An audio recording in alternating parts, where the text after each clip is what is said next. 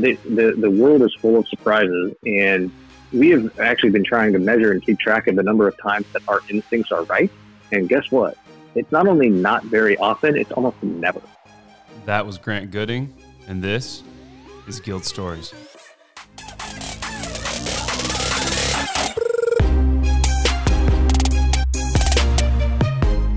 Hey y'all, and welcome to Guild Stories, the podcast where every person has a story, and it's the stories that connect us all. I'm Justin Rickliffs, founder and CEO of Guild Content, husband to Brooke, and father of 5 young people. And I'm joined today by my lovely co-host, who happens to be my wife as well. Hey guys, I'm Brooke, owner of Reclaim the Home, Justin's wife and mother of 5. We're so grateful you're here. This podcast is a place where we'll explore the stories of hustlers, dreamers, and doers who are going for it by pursuing meaningful work and living life with purpose. Welcome to Guild Stories. All right, so welcome back to Season 3, Episode 2. You guys heard Andre Davis last week, which was awesome. And Andre, we kind of foreshadowed today's guest. So Andre was the generous connector to a super smart dude, and more than that, a really interesting, awesome individual, and frankly, one who pre-COVID, I would have loved to have sat down and had a beer with or a coffee with to get to know more. So you and I will get to know each other more on the show today, Grant, and I can't wait to kind of hear all your insights and intellect and pick your brain about your Garmin watch and your new AirPods and all sorts of cool stuff that's going on in your world beyond work. So we've got the founder and CEO of Proof Positioning. You can find them at proofpositioning.com.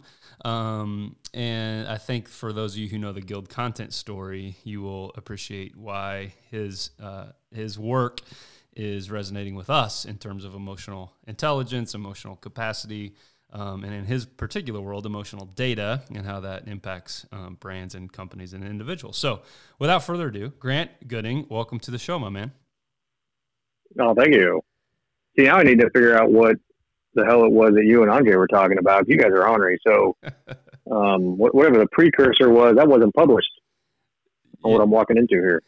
Yeah, no, we're honored to have you, man, and again, selfishly eager to hear more about the work you're doing and your story and how you've grown a cool, successful company here in KC. So, I mean, I guess maybe kind of walk us back to the beginning. Like, who are you? Where'd you come from? What's your story, bro? And then we'll just see where this crazy rabbit trail takes us.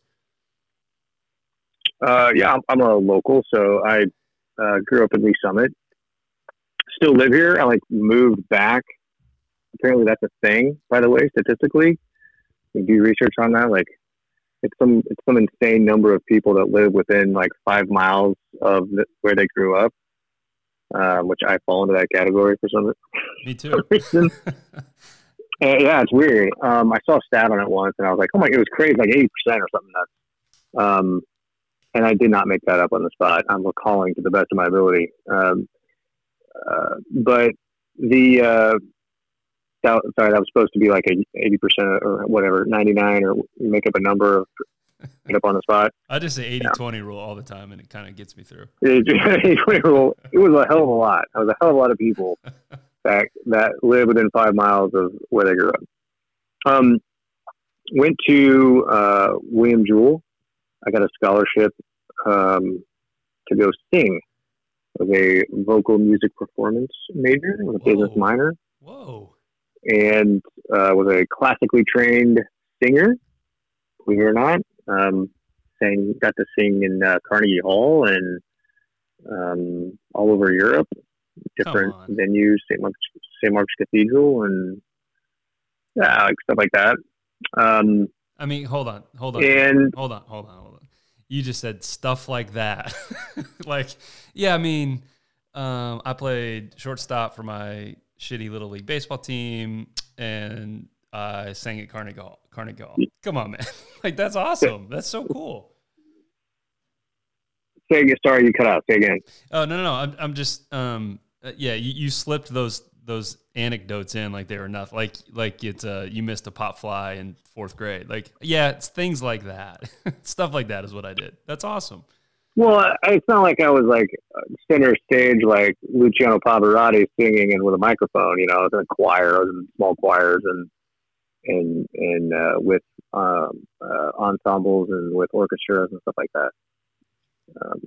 But it was fun. I like music. I'm a music nerd, so I like music, and but I like business more. So I abandoned that major and really liked business and started a little crappy company when I was at Jewel, and I sort of stopped going to class, and they may have very politely asked me to leave, and because I lost all my scholarships and just was not going to class. I was trying to run a company that was actually working, and that led to me kind of leaving school and trying to figure out how to make business work on my own and not doing a very good job, and eventually going back to school,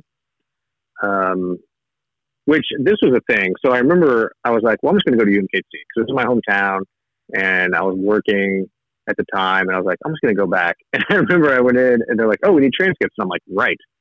So my transcripts from Jewel were sent over, and I had an accumulative GPA of 0.75. Whoa. And they were like, you can't go. They're like, you can't go to school here. And I was like, what? It never occurred to me that they wouldn't let me go to school. And so I had to go to junior college for a year and show them that I wasn't like a degenerate. And so I took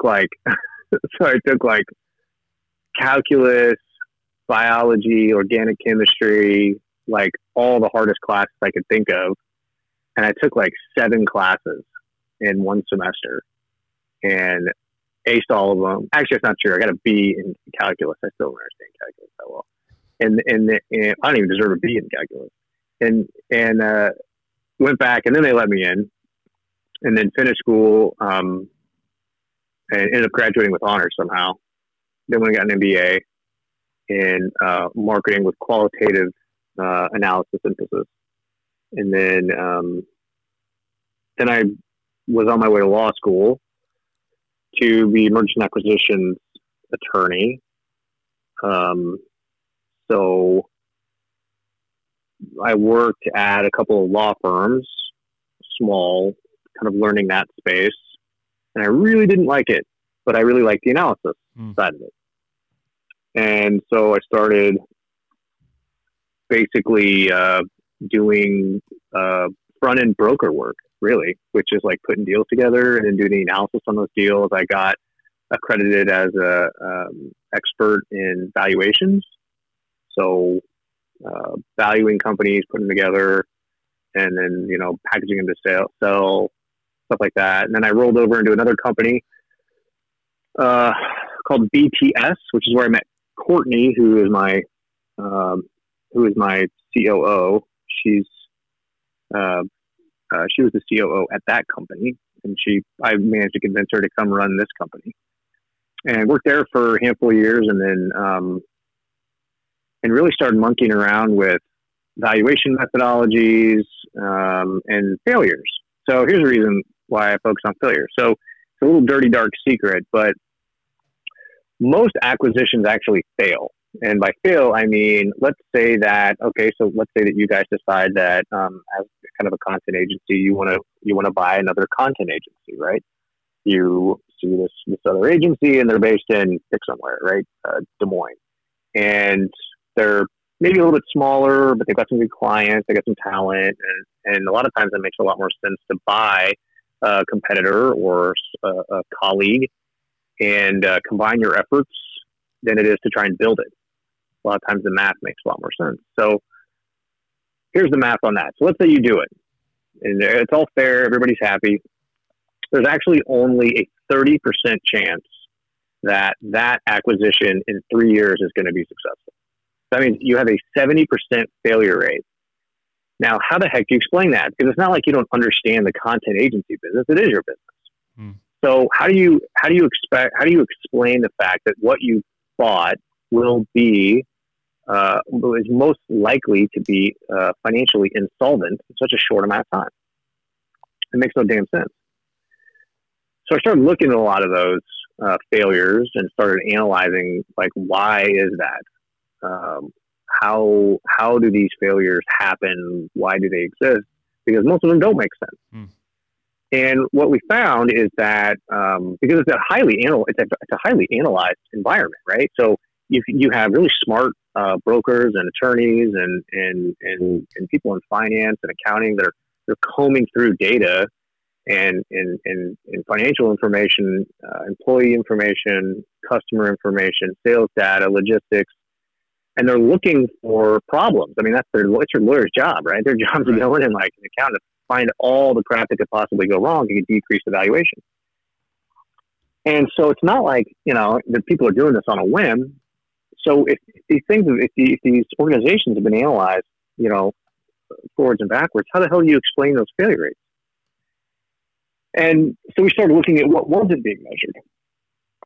And we found one big gap.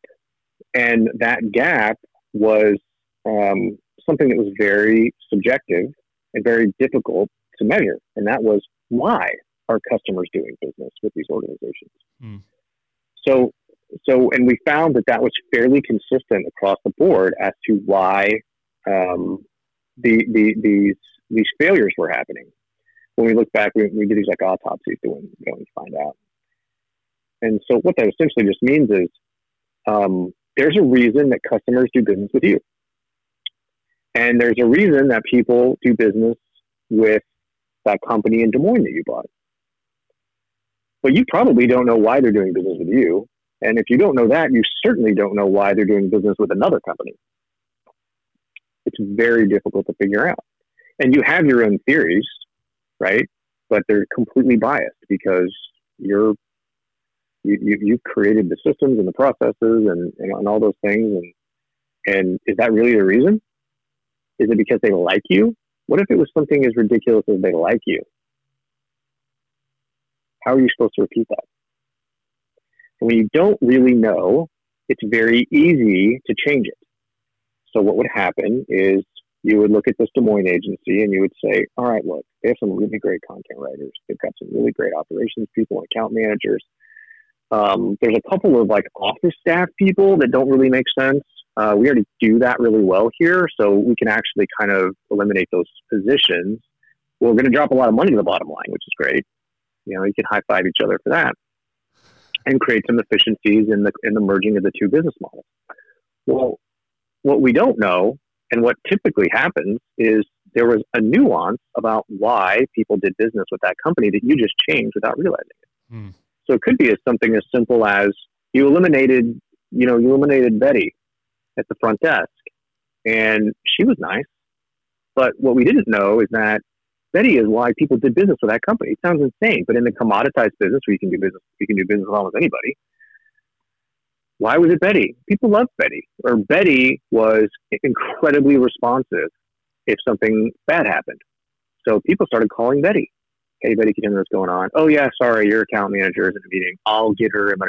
And so all of a sudden, Betty actually starts to become your brand. And you don't really know that. You just know that she's awesome, right? So if you're a Des Moines agency, you could say, hey, Justin, you probably shouldn't get rid of Betty. She's awesome. But you're like, yeah, but the math on this really doesn't make sense. So you get rid of her. And what you did is you just eliminated a potentially actual competitive advantage or some type of perceived value without actually even realizing it. So then when you start losing clients over there, you're like, what the heck's going on? Why are we bleeding? And you're trying to figure out where to stick your fingers to plug the holes, but you have no idea, what you're looking at. And it was Betty. That happened all the time. And so we saw that, if we could really figure out a way to measure and quantify those reasons that people do business with organizations, we really can probably have something. So that's what we did. And we monkeyed around with some methodologies and we used surveys to gather our raw data, which is about the digital surveys. It's about the unsexiest, methodology you could think of. But we built a lot of systems, software, and algorithms that work with raw survey data, and that allows us to quantify what we refer to as emotional resonance. So now essentially what we have is we have the ability to quantify how emotionally resonant an idea is. And it turns out if we have that information, it's very easy to answer what we call burning questions. And burning questions we define as those questions that are keeping you from making money tomorrow. It turns out that the most challenging questions that face businesses typically aren't in the areas of finance or accounting. They're things like, why aren't people buying this product? Why did they stop buying this other product? We've always wanted to move into this industry sector, but we're nervous because we don't know a whole lot about it. We think there's big opportunity, but it's going to cost us a fortune to get in there. So should we do it? Well, the way that we use a combination of Likert analysis, conjoint timing mechanisms, and a bunch of other things, we can tell you. I mean, almost unequivocally, like, this is the reason people aren't buying this product, and here's what you do about it. And so what we have is we have a pretty dangerous weapon. And then we have some clients that they call us their secret weapon. We can measure and identify highly complex multivariate situations that exist in between people's ears. So that's what our company does all day. But don't we as intelligent, educated humans make purchasing decisions based on logic and data and things of that nature? I mean, what's emotional data have to do with any of our actual decision-making process? I feel like that's a softball question. Have you been doing research? No, I mean, it's tongue in cheek, right? And of course it's leading and it is a softball. It's like we pretend, or at least maybe project, that we're all walking around like fully grounded with no woundedness or fear or anxiety or joy or whatever other factors come into play. And we're like, oh, we bought an Apple Watch because Apple Watch was the perfect thing to satisfy my need to tell time. Or I drive this thing, right? I mean, it's, or whatever the examples are. But you answer the softball question because it's a perfect, like, I think we tell ourselves this story all the time, that we're logical, rational humans that make decisions based on fact. Your brain kind of tricks itself into thinking that you use the logic sectors of the brain. So we have, so this is in an area that I kind of speak on quite a bit, and I'm not a neuroscientist, don't pretend to be. But I read enough about it and learn enough about it. I read white papers on neuroscience. I mean, I don't know if you can come up with a nerdier thing in that. And I'll tell you something, it is not as much fun as it sounds. It is not exciting to read a white paper in neuroscience. And the even more challenging part is a lot of times it's really hard to figure out what the hell they're talking about.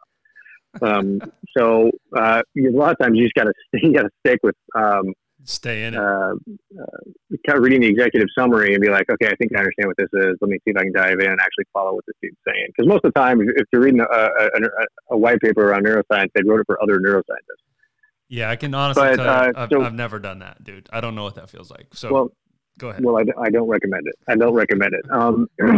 So really trying to figure out how to take an idea and about how the brain works in a very complex and intricate manner, and then use it is actually kind of a beautiful way to. Because all you have to do is take something complicated and make it very simple, right? There's a direct correlation that exists between simplicity and value, and that's true in product development and sales and in everything in life. If you can make it simple, then you can make it more valuable.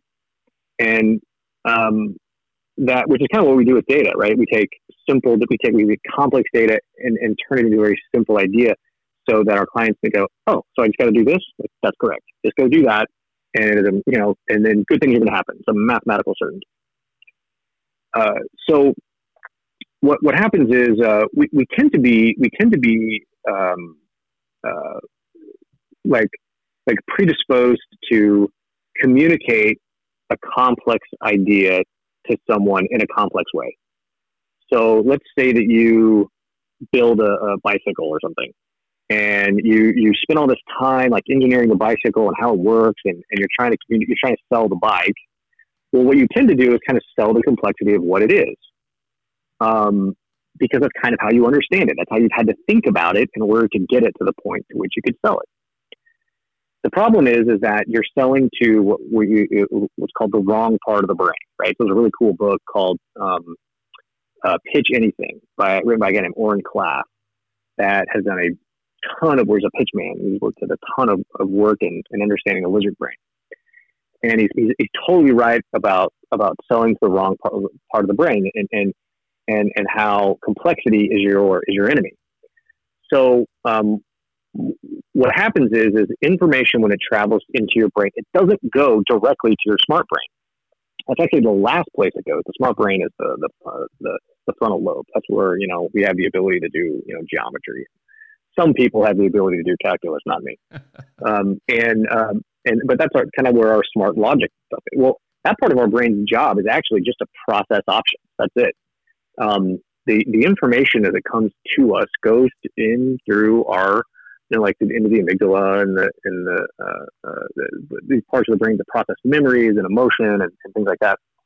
And that's you have people who are like fight or flight. That's the first reaction that you have. And if you're talking about something complex, the brain just gives up. Dude, nope. I don't want to learn that. I don't care. I'm out. So the way that you should sell the bike is you'd say, this is an easy way to go. And the brain would be like, oh, I need to go. Perfect. I like. Now I have an easy way to go. And if it's necessary, maybe you should sell a little bit of complexity in the event that didn't just do it for you. But when you say this is an easy way to go, your brain goes, oh, I get that. I mean, I know what that means. So I'm not fighting and I'm not flighting. So I've accepted it. Now you can move up into the midbrain, which is where social cues happen. Now I'm trying to figure out if I trust you or not, right?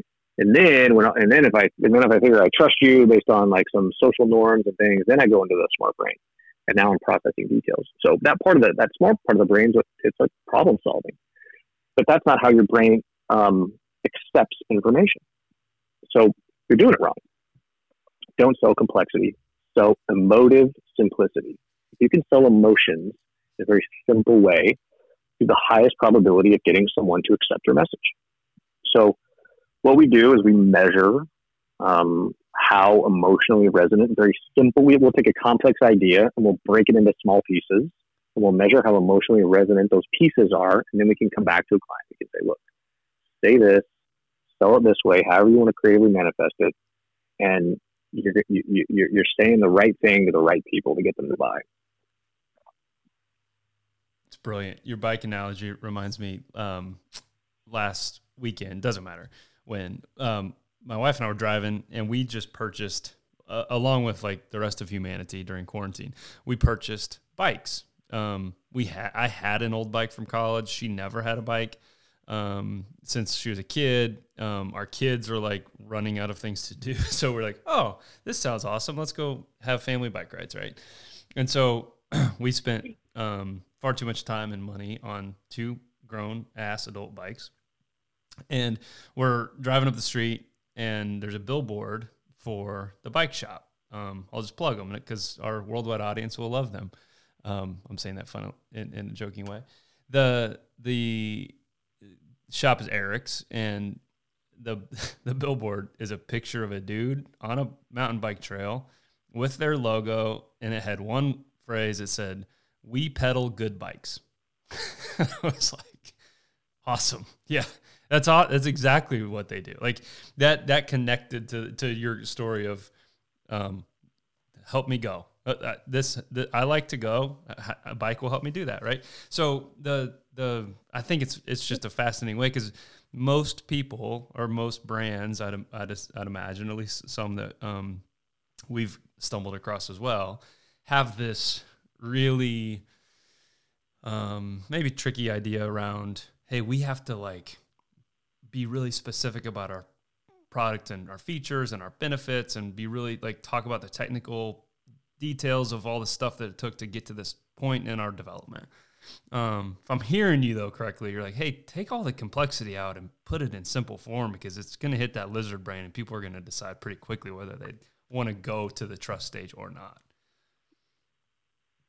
Yeah, that's right. And your gut is that the complexity that you build is where the value lies, and that may be. You may not be wrong about that. That may be your competitive advantage, but how you communicate that is critically important. So, "We pedal good bikes" is a great. I mean, it's a creative tagline that a marketing an agency or an ad agency or somebody came up with. It's good. Its brilliance is in its simplicity, right? And there's nothing about that would get you confused. So imagine if it was the same image, and the language was the best 14-speed bikes on the planet. Well, you've really just narrowed, like, you wouldn't have bought that bike, because that message is now highly segmented to a very specific type of person. So specific, actually, and I don't know anything about bikes, so I don't even know if 14 speeds are a thing. But so specific, in fact, that using a billboard would not be a mathematically sound way to advertise that bike, right? People that know what a 14-speed bike is are probably congregating in other areas, and it's much easier to reach them. So there's lots of ways to consider how you communicate your message, the level of detail you use, and what segments you are appealing to in the event you're saying that. We want to come in and identify that, hey, saying a 14-speed bike is actually not going to help you at all, and you should not say that, and that's the reason why this billboard isn't working, right? Or whatever. But yeah, it doesn't matter what you're selling. If you want to get inside the brain, you need to think about cars, right? Cars are something that everybody can kind of wrap your head around. Well, how do you classify the brands that are growing? And if you think about it, there's a direct link, or there's a direct correlation, really, that exists between how you classify that particular brand and their growth. So, when's the last time you saw a Subaru commercial? All the Subaru commercials are the same, right? It's typically like a parent, and the parent is putting their child into a Subaru, and there's an accident, and they make it seem very real, right? Like the trauma and the sounds and the reactions, and they do a brilliant job, whoever their agency is. And at the end of it, you come away with, it's a safe car. It's the safest. Like, that's their thing. Period. That's what they own. Right. They own safe. They stole it really from Volvo. And how's the Subaru brand is an extremely strong brand. Like, look at Tesla. You can classify a Tesla. It's an electric car. I mean, even if you just say that, if I went around and I said electric car, what brand am I talking about? How many people are going to say Tesla? Almost all of them. Yep. How come they didn't say Volt? Right? I mean, there's some style reasons to that, but if you can simply classify a product or a service, your brain will accept it. And when it accepts it and understands it, it's almost impossible to get it to go away.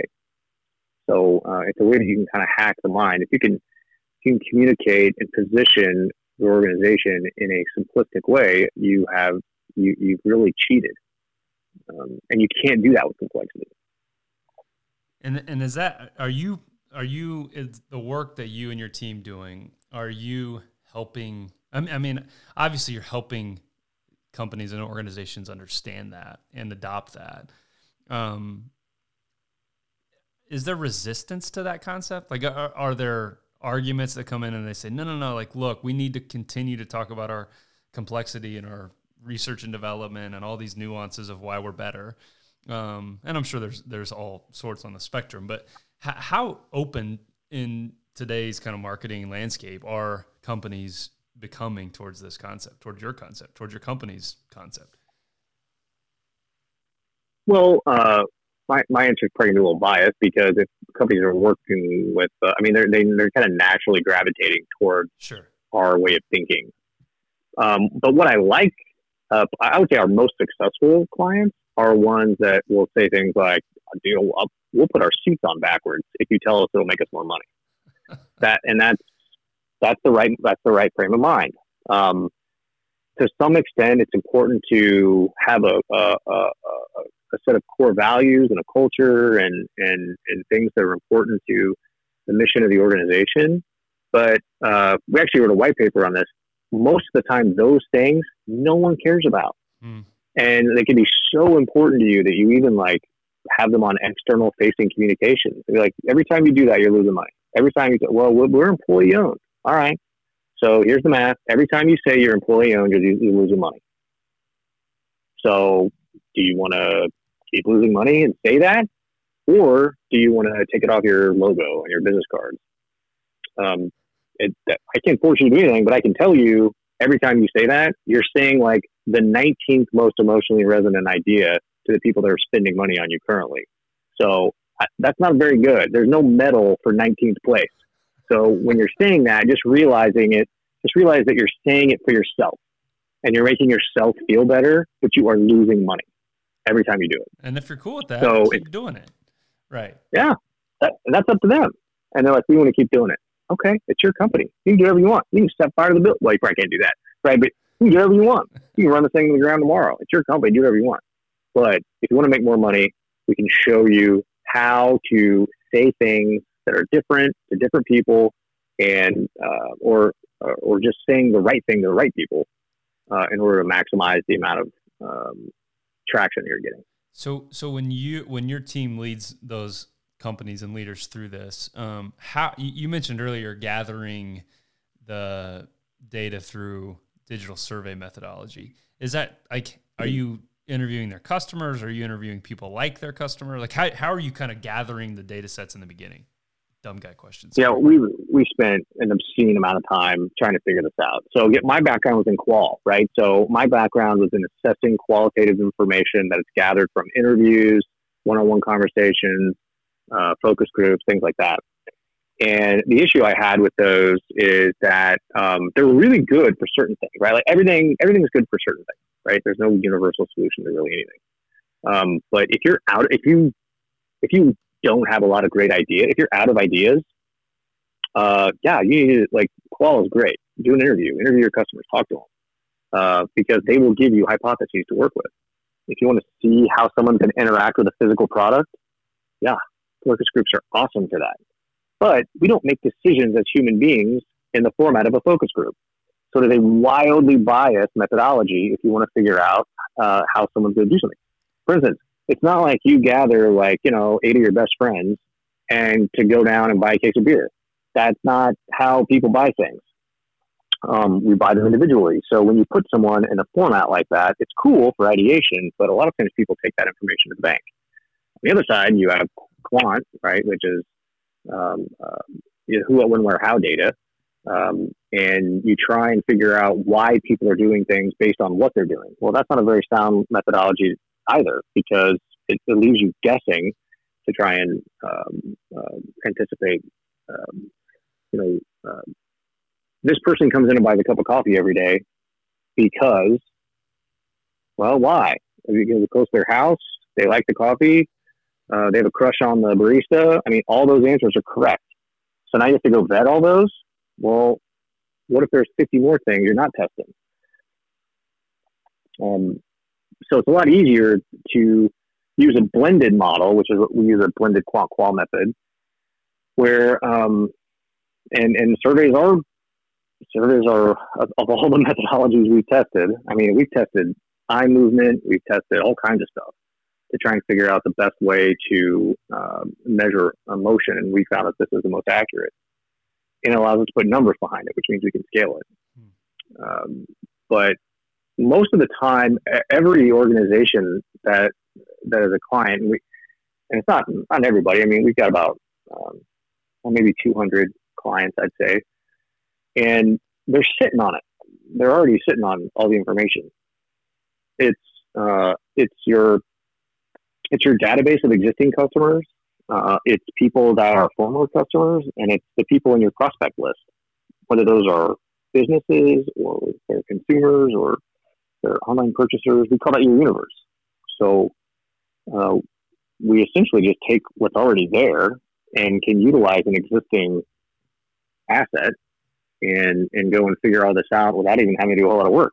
We get most projects done in 45 days. So it's super duper fast, and we typically don't have to go and spend any money on acquiring a database or anything like that. That's awesome. What are, if you can share, of those 200, what are some big ahas or some big success stories or folks that you helped take from, hey, we were struggling to really I'm sure in many cases you've taken them from struggling to articulate to clearly identified, right? Are there examples that kind of instantly pop to your mind that you can discuss? Most of them don't like us talking about because it can be kind of intricate but we have some clients that have achieved some pretty remarkable things and absolutely astonishing growth, and almost to the point where it doesn't even sound real. And many of them are very not nice, and they give us a lot of credit. The fact of the matter is we're just showing them information that allows them to actualize and do something, right? We can't solve any problems. We can say, hey, look, you're off by a half a degree here, right? You're really close. The problem is every time you say this, their brain goes in a different direction and you're losing them. So stop saying that and you'll be fine. Sometimes it's, okay, you have 4 features for this software. Feature 1, they love. Feature 2, they love. Feature 3, they don't understand. And feature 4, they like. So when they're not buying at the level that you expect them to buy because they look at thing 3 that they don't understand. And not that it's not brilliant, or the feature is not important. They just don't understand it. So just get rid of it. We're like, oh, do we need to decrease our price? Like, no. Actually, by eliminating a feature, you are increasing the overall value of what you're selling. So just get rid of feature 3. And they're like, well, what do you mean? Do we got to trash it? It cost us $250,000 to build feature 3. They're like, yeah, you can leave it in there. Just don't sell it. Just don't talk about it. When you sell it, right. You have to take it off your website and just sell feature 1, 2, and 4. And guess what's going to happen? And we look at the bottom of their funnel and boom, you see 30% increase in bottom of the funnel action.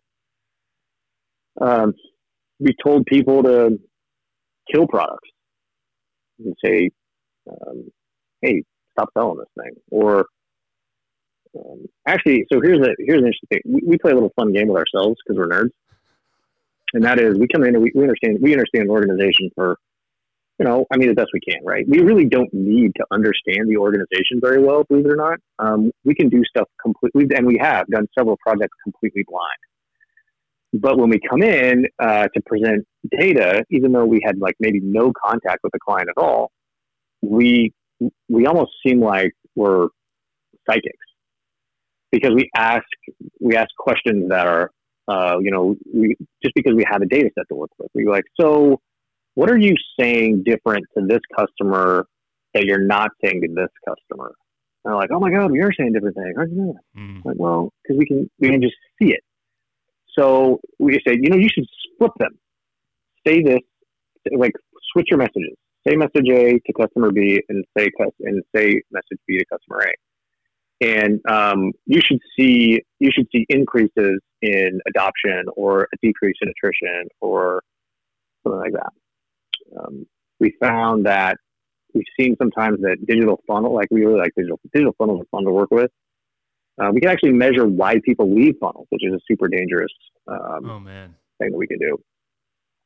Yeah, and a lot of people can analyze what's happening inside of a funnel, but we can measure what's happening outside of the funnel, which is actually more important because we can figure out why people left in phase 2. So why did they leave once they were on the landing page? We can tell you why. So there's been little things where we can go, hey, remove this question, remove this input box, right? So, hey, we need to gather these 3 pieces of information. Get rid of, information set number 2, and your attrition will decrease. Little stuff like that. Do you ever, in context of your company communication, use the nerd emoji with the glasses? So I wear glasses. So yeah, well, because it's almost like my. Yeah, that's awesome. And, you called yourself a nerd, so I was like, yeah, we have a young, smart fella on our team who has volunteered the nerd emoji for himself, and it's perfect. It's just great. We love it. Well, the nerd emoji has kind of like a gangly, nerdy smile on his face, which is at least I feel like is an accurate representation of my personality. So I do use the nerd emoji. So great. So it's related because it's part of your work, but on your bio page on your website, you're involved clearly in helping businesses grow, make more money. Your own company's growing and serving over 200 clients, which is awesome. But dude, you're involved at a board or an affiliation level with 8, 10-ish type nonprofits, and you even talk about nonprofit research for your proof positioning methodology. Why is that important to you, man? And like, where does that come from? And how do you maybe approach a nonprofit? Is there a success story there in terms of them clarifying their own message? Like, I'm just curious to know the background there. Well, I like nonprofits. One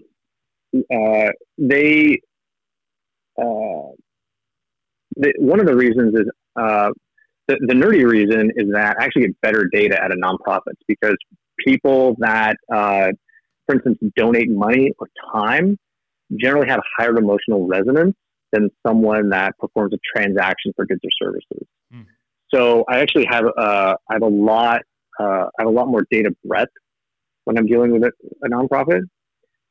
So that's a reason that we ultimately added it to our business as a business line, and I hired a consulting expert in that space to grow as a VP over that to basically grow that sector.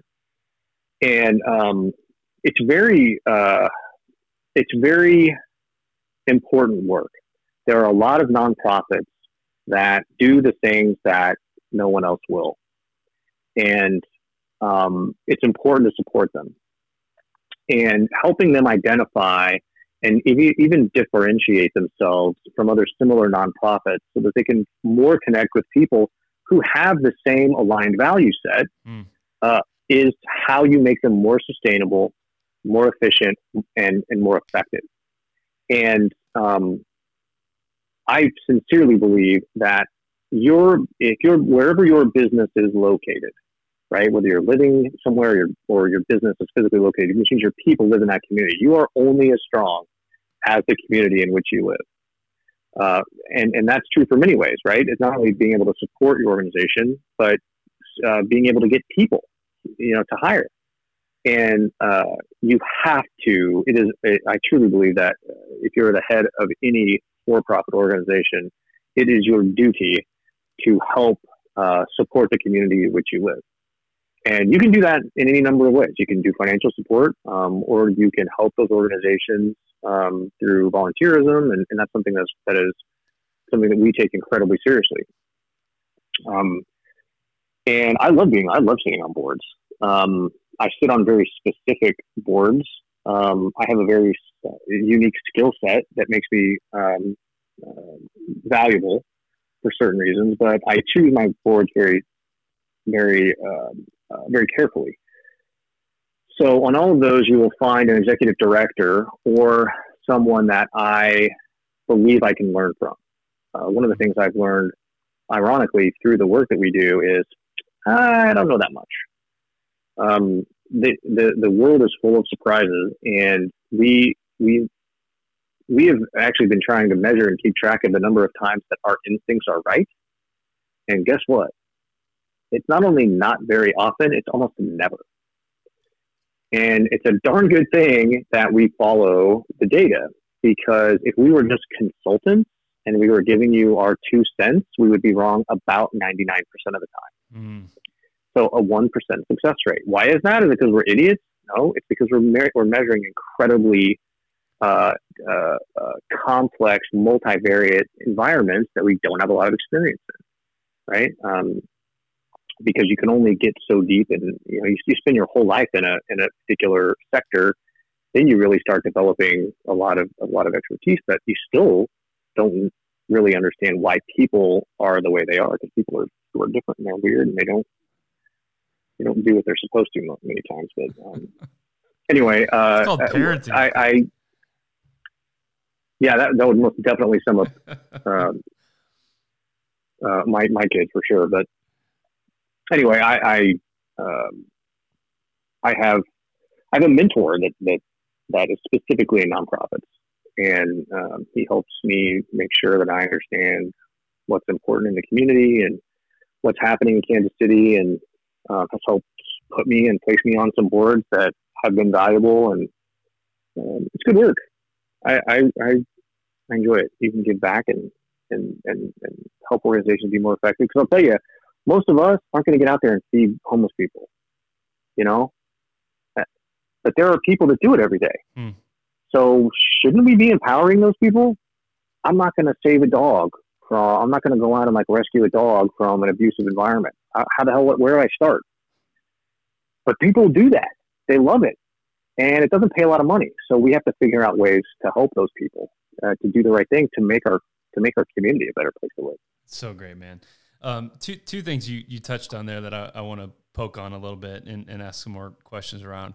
One is you talked about this language of being surprised by the data.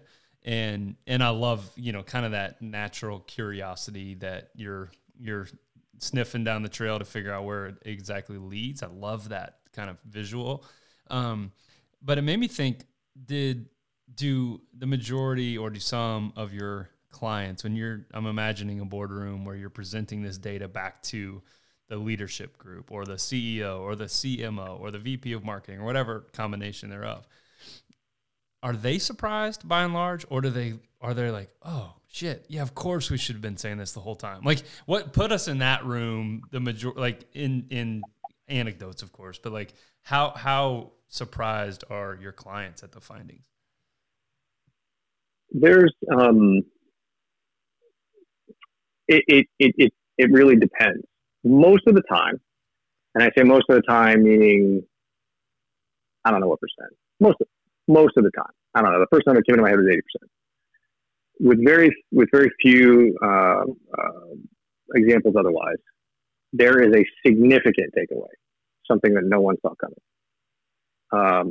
In almost every study, that's one of the things that gets me out of bed.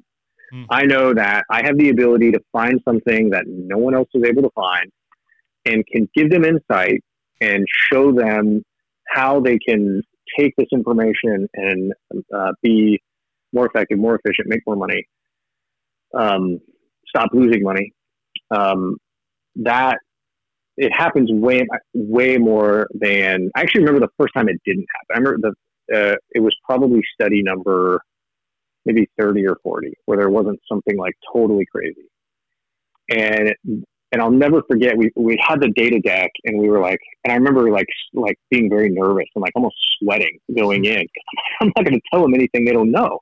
I mean, the CEO literally laid out, here's what I think's happening. Here's what I think's going on. My COO doesn't think that but here's what I think is, and I remember going, God, he was right on every, I mean, he nailed every one of these things. Wow. And that just simply does not happen.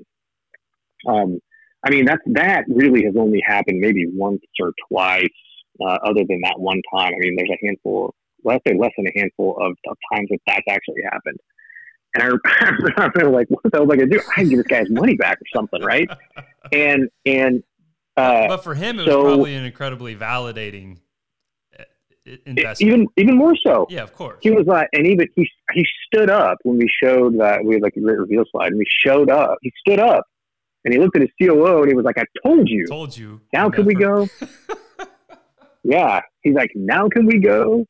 And it was actually, I left that meeting being like, oh my God, that was even more valuable. And they were more energized that they were that they were heading in the right direction, and that they weren't, they didn't have to pivot or anything like that. But, for the most part, in almost all engagements, like I said, maybe 75 or 80% of them, 3 or 4, there is something that you have gotten really wrong. Like one of the things we make, not all the time, but we'll make a leadership team and be like, all right, we're putting everything out there. What do you think is going to be the most important thing to your customers? Which, here's all these value props. These are all the things you say. Which one's going to be in first? And they almost never get it right, ever. We stopped measuring after the first 100 studies, but only 2 people had ever gotten them right. and by the way, you can't tell a CEO that, right? Because I used to present that data. Here, I actually showed them the data. Here's the data, and they don't believe it because they don't believe that there's a 98% chance that they're wrong. Of course. And I'm like, well, it's a fact, but okay. I had to stop doing it because they simply just wouldn't believe it. That is the reality. Fascinating, man. It's just so fascinating. I'm smiling so big right now because I'm like, this is a asking for a friend hypothetically. I wonder what the CEO of a little small emerging content marketing firm would get wrong 98% of the time, and what he or she were saying, again hypothetically. Well, here's a good exercise for whoever that person is. Here's a good exercise. We find most of the time that stuff doesn't necessarily come out of left field. It's not like, oh my God, I should have been making a totally different product. It's, I can't believe that this is the thing that was most important.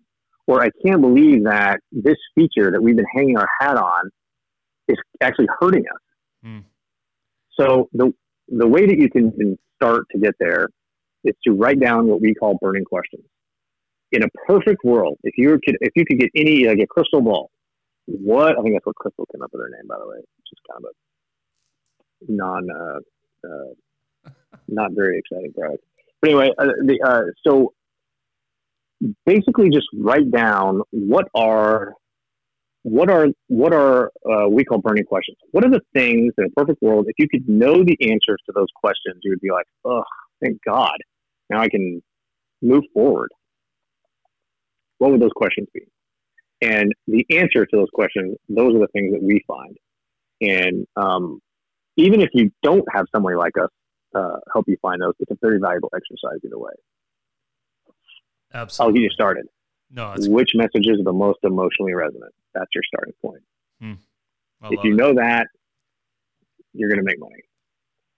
I love it. And it led me perfectly into the second question I had when you were chatting a few minutes ago was, I wonder if part of the struggle for, and maybe it's just me trying to be the 2%, not the 98, which is a bad bet. But by and large, most companies, and certainly most kind of lack of folks that are not very in tune emotionally with their audience and with their customers and with their clients and with their prospects, and maybe this is far too simple-minded for a smart fella like you, but most companies suck at getting out of the boardroom and into Main Street, into why, as simple as hey, your website shouldn't just keep talking about you. It should talk about them. It should talk about the people reading the words. And I think by and large we have witnessed this massive revolution in folks like you and firms like us that are helping usher companies into that reality, right? And I just wonder, I wonder if that's part of the reason there's so many ahas and why you will always have endless amounts of clients and prospects is because naturally it's really tough for us to get out of our own way and into the mind of our, the empathetic view of, hey, why the hell are these people buying from us? Why do they care? Why do they come back? Why are they visiting the website? Why are they doing the thing, right? I think it's a hard skill or lesson for folks to learn, at least, again, maybe my own therapy here that you're helping me with. It's that's hard for me. It's hard for me to not make it about Justin, right? So how do you teach leaders to do that? Well, it is hard. So what I'm doing is I'm saying, hey, that house that you live inside, what color is it on the outside? You have no perspective. You can tell me all about the inside of the house. You know how you make the widgets and you know how long it takes, and but I'm asking you something that you have no perspective on. Love it. And I believe perspective is one of the most important things in life. It's something that everyone needs and hardly anybody has.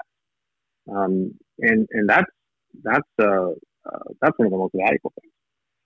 And when you say emotion, like, I'm not suggesting that people go out and they need to talk about their feelings with people. That's not how emotions. That's not necessarily what I'm talking about. People have an emotional response to everything. So if you're a boring company, like I would say a vast majority of our clients are boring, manufacturer, distribution, right? They do boring things, but that doesn't mean that they don't generate emotion. We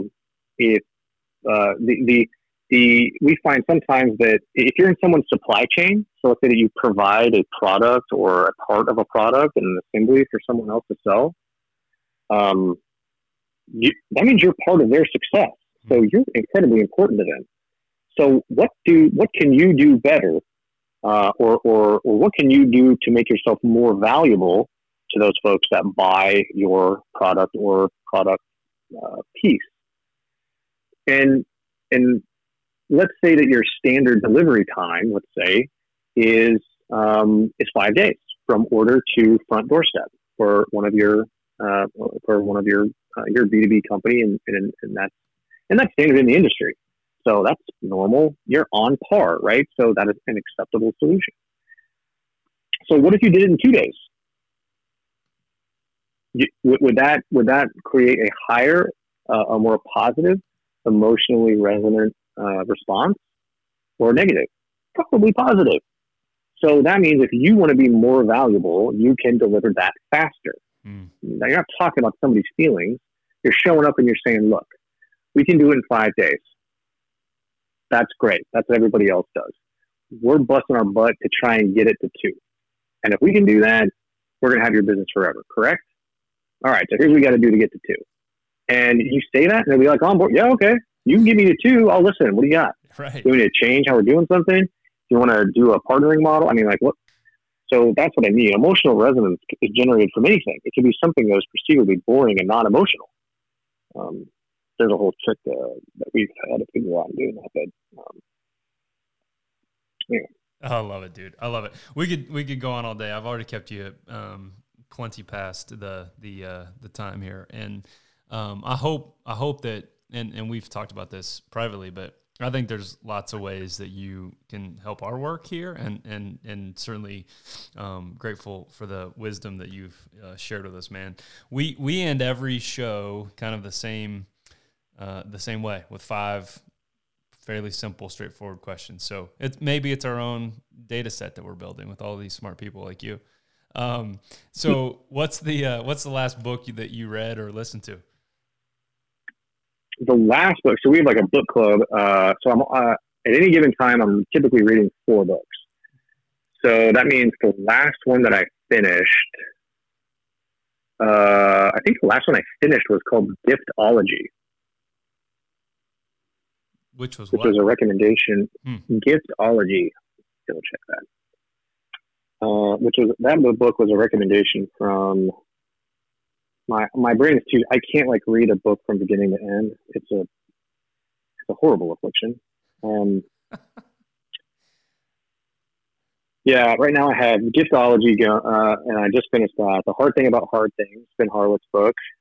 I'm rereading Pitch Anything.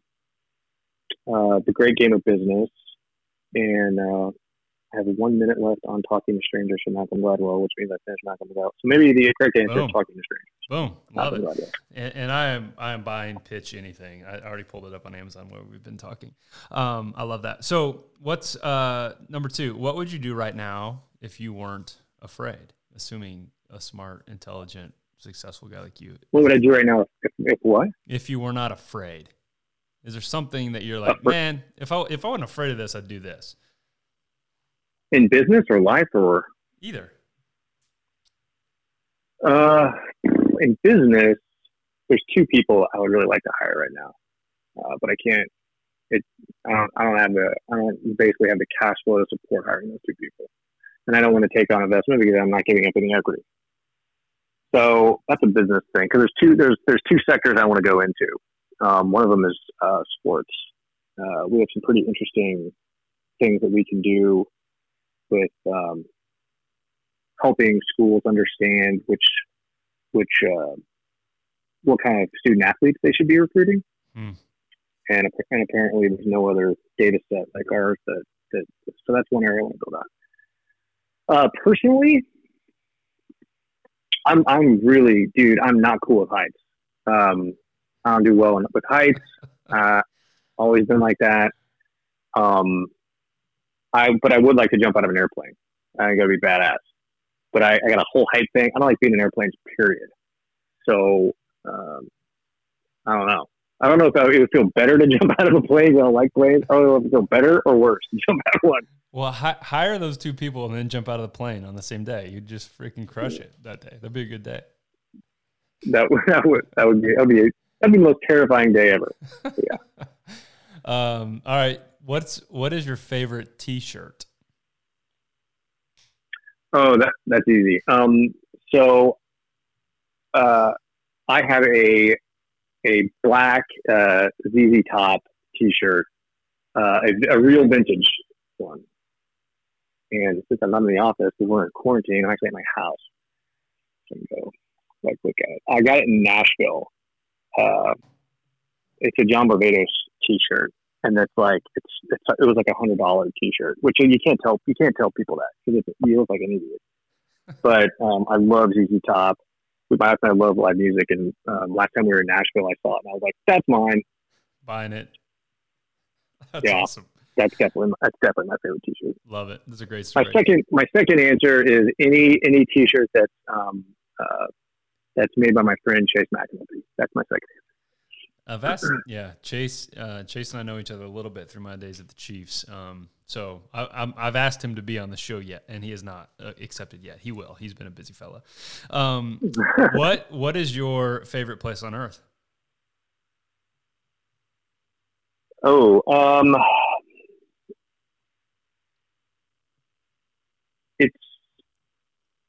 it's probably, now it's totally biased because I haven't been to many of the places that I want to go.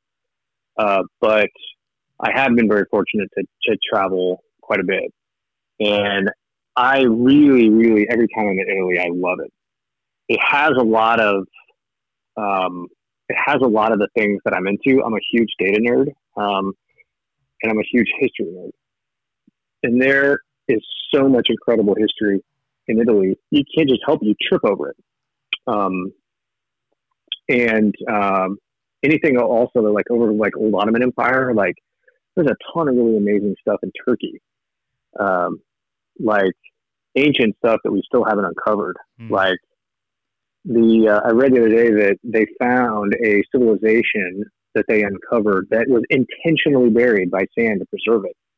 That is, they're carbon dating it like something stupid, like 2,000 years older than the oldest civilization that we knew about before. Jeez. So it's totally screwing with our timeline of humanity.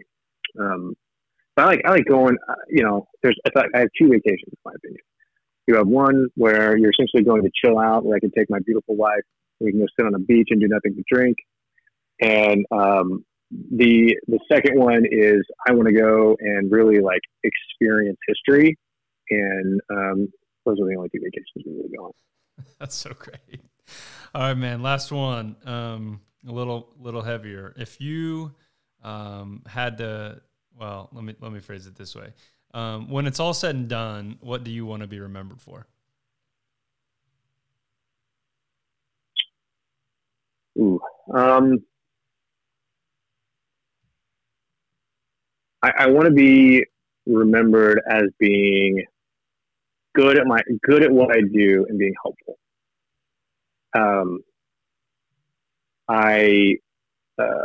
I think that if you're not good at what you do, you're not helpful. As a matter of fact, if you're not good, and good means really more like great. If you haven't got your Malcolm Gladwell 10,000 hours in, you're probably not good or even great. Probably not great or even good at what you do. which means you're not helping people. You're potentially hurting people. So I try to get incredibly good at my craft, and when you can do that, you're helping people regardless, even if you're not trying. So whether that's educating people on how to do what you're doing and be better, or helping organizations, I think helping organizations is more effective than helping people because you achieve scale. Yeah, man, I love it. Well said. And Grant, you've been a big time lift here, bro. I'm grateful for your time and effort and wisdom and you carving out some space for us. If people wanted to, we plugged the site earlier, proofpositioning.com. But where else could they find you, or do you do the social media thing? Like where else can people kind of digitally stalk you? Yeah, I mean, fortunately, I have a really weird name, so there's not, if you Google my name, it'll pop up, and there's lots of ways you can get in touch with me. I'm a weirdo that answers almost every email. It's a horrible affliction, but you'll see. You can get in touch with me on my website. You can direct message me on LinkedIn. I'm probably going to respond unless you're trying to sell me financial services, at which point I will ignore you. But other than that, there's a lot of cool ways you can get in touch with me. I love it. Emotional research nerd armed with an M&A background, obsessed with KC. I love it. Man, you've been a blast, my man, and I can't wait to catch up with you once we're legally allowed to hang out in the same place. Well, thanks for having me on. I wish you and the show all the luck, and looking forward to hooking up later and drinking. Sounds about right. All right, man. You take care, and thanks again, Grant. All right, bro. See you, bud.